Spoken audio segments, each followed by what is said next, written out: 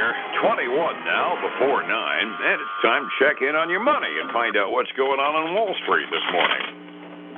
You got all kinds of good junk going on. The Chinese are growing like weeds. We're not slowing down as much as we expected to on building houses, and, well, hot diggity, we're all employed. Let's check in with Phillip Statler and see what's going on with him this morning from Statler Financial Services. Phillip, how are you today? Hey, good morning, Dave. Hopefully I sound a little better today. I got technology back up and running the way it's supposed to. So that's we're thankful for that for sure. Absolutely, and I'm awful happy to hear you this morning. Just to set the table this morning, yesterday wasn't too bad. The Dow was up 100 points, Standard & Poor's up 13.5, NASDAQ up by 34, and the Russell was up by over a full percent, almost 1.25%, up 21.68. On balance, I call that a pretty wall-to-wall good day on Wall Street, wouldn't you? I think so. I mean, I think for a Monday, especially coming off of, last week was pretty much an up week, but we did have some volatility there that played its role. But so it was good to see it rise. And the question is, again, during earnings season, can we continue to kind of follow through with that? Yeah, the banks have provided with some, well, I call it interesting entertainment this week at the very least. When we get to the reports from Goldman Sachs, we'll mention this in detail. But one of the reports I was reading is that the major banks and a lot of the ones that are based on consumer savings heavily, they've been saying they're seeing an awful lot of outflow because Apple and Goldman Sachs have gotten together to do a high-yield savings account that, what are they saying? It yields 4.5%, something like that? Not quite, 4.15. Wow. 4.15. Given the fact that, yep, and you got to have given an the fact Apple that card. given the fact that my little put and take savings account in one of the other banks, I think I looked at when I saw my interest come up on my cell phone. I'm getting like 0.015% or something. It's mostly just a cushion account anyway, but compared to passbook savings, that sounds earth-shaking, doesn't it? Yeah, it really does. And so that's probably the highest savings account rate I've seen. Now you can get some CD rates up that high, but as far as savings, just a blanket savings account, that's the highest rate I've seen out there. That's borderline, and it's causing some measurable outflows on the other banks as folks pull their money out. Other economic news that comes out this morning. One thing happened overnight, and it evidently made our markets happy. Looking at what happened to the futures markets about 3 this morning. Chinese gross domestic product. Now, you and I both look at China's government reports and say, yeah, right. But their report anyway was that the gross domestic product in mainland China grew by 4.5% last quarter, which is kind of good news for the market as a whole, because even if it's not true, the Chinese government will make sure it is true no matter how much money they have to pump in to make it happen, right? That's right. Even if it's not true, they'll make it true one way or another. Yes, it's a government mandate. On our side of the pond, slightly more believable numbers come out of the government this morning, and it's one of our favorite industries to watch because it's such a bellwether. Building permits and housing starts. Reports for March, building permits, they were expecting a 6.5% decline. We got an 8.8% decline in building permits. However, they were expecting a 3.5% drop in housing starts, where they actually start spending money to make that building permit happen. And the decline was only 0.8%. On balance, I'm going to consider that relatively good news because the actual part where the money gets thrown around is nowhere near as bad as they thought. Well, that's true. And looking back at yesterday, the home builder confidence index actually came in as expected and was up just a little bit from 44 to 45. So that you add that with the other stuff you're seeing here, it's a slowdown, obviously, but still the optimism seems to be there with the home builders.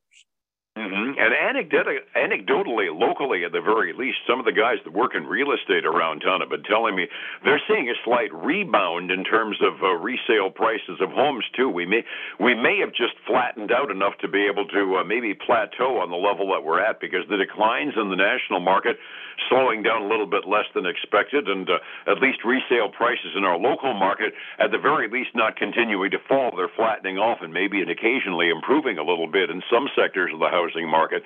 I hate to say it, But it's starting to sound like a soft landing could actually happen if things keep the same tack we're on now.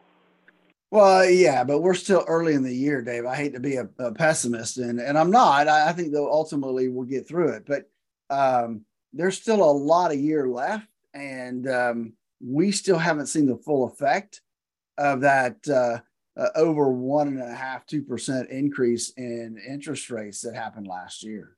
Yeah, I know, but I'm just playing my role as the starry-eyed optimist to your cynic. That's Hey, speaking of starry-eyed optimists, the report that I found yesterday afternoon that I printed out, they printed out a list of the metro areas nationwide with the area-by-area unemployment rate. 4 of the 5 lowest unemployment rates in the whole doggone nation are here in Florida. Now, that's kind of an indication that we had a pretty good tourist season this year, I suspect. Well, I think we did, and you're getting more and more people moving here and staying, and so more people come. If they're retired, then you've got to have more people to service those people. So that's going to keep your unemployment rate relatively low.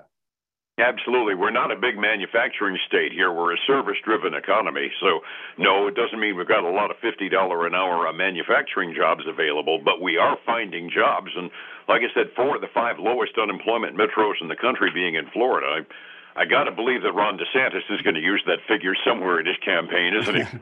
Yeah, I would think so. Definitely. That's good if I for were us. in his shoes, if I were in his shoes, I certainly would. Looking at the earnings season continues. We're not into the meat of it yet, but we're getting some of the early ones, and the financials were interesting so far, and we got another big one today. The people that partner up with Apple for that ridiculously high savings account, Goldman Sachs, how did they end up doing? The Goldman Sachs came in with some mixed results, really. They came in with their revenue well below expectations, like $500 million less in revenue that was expected. They also had a little less commodities trading revenue than expected, so they're not really doing well this morning. Their actual earnings came in ahead of expected. By about 69 cents. They came in at 8.79 versus 8.10. But again, not revenue is what people are looking at there, not what everybody wanted to see. They're down a little over 3.8% this morning. Ooh, they're kind of the golden boys of Wall Street too. When they miss, folks respond, don't they? Well, they do. I mean, there were some expectations there, and they didn't come close. So that's going to hit them in the kneecaps. The other one, we had 2 other banks that reported, Dave. We had Bank of America. They reported as well. They beat on top and bottom line. Their interest income increased by 25%. So that was some good news for them. And they're trading up about 1.3% right now. The other bank that we had report was Bank of New York Mellon. And so they missed on revenue as well as just like Goldman did.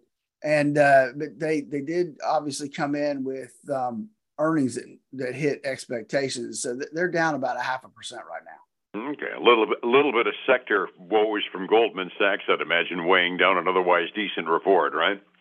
Well, yeah, except for they missed on revenue as well. Oh, okay. I missed that part. Okay. Yeah. Over on the consumer side of the fence, we had an interesting report from Johnson & Johnson. I just saw the headline go across. How are they accounting for that talcum powder settlement? They aren't writing it all off on one quarter or anything, are they? Well, I'm sure for their financials, they probably are. Taking a hit, but nothing in the report really even talks about the settlement that I see here. So I'm not sure exactly how they're going to report that, but it's always considered an extraordinary item, so it doesn't get figured into their normal operating income and expenses. But so Johnson & Johnson, get this, man, they beat on revenue by over $1 billion. That's a B, Dave, $1 billion, over $1 billion. They beat in revenue than expected. Earnings came in a little bit better than expected, minus X items, meaning less that settlement that they had with the courts. But they beat by about 18 cents a share, came in at $2.68. And so, with all of that said, they're bumped up about 1.2% this morning. That's a pretty nice number to make, especially when you've got something at extraordinary expenses hiding in the background, right? Yeah, with all that stuff going on for them, I mean, that's really a pretty good number for them to hit. The Absolutely. other, we had Lockheed Martin also reported, and they basically came in expected for the year, and so they're up about 2.1% this morning. Not bad. We're going to start getting some really interesting names coming in as well. Starting this evening, Netflix reports after the market closes. Tomorrow, we're going to hear from Morgan Stanley, from Tesla, IBM, and a whole pile more. So the meat of earnings season is upon us, and so far, we haven't had any major disasters, have we? No, I would say the closest disaster we've seen maybe right now is Goldman, and that's not really a disaster, but a significant miss. Yeah, significant on miss revenue. is different. Yeah. We'll take it happily.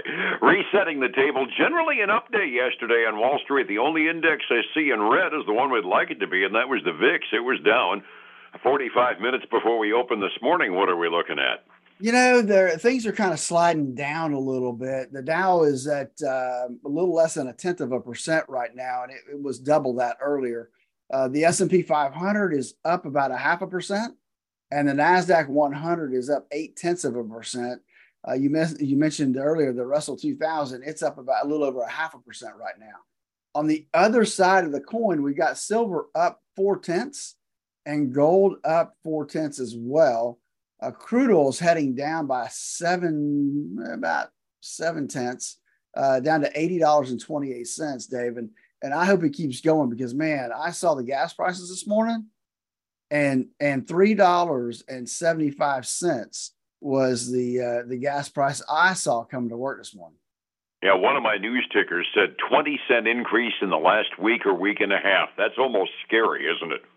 Man, that I'm going to tell you, just from what I filled up yesterday or Sunday, I filled up Sunday at $3.34 a gallon. It's more than 20 cents. Yeah, exactly. Wow. That's what I'm thinking.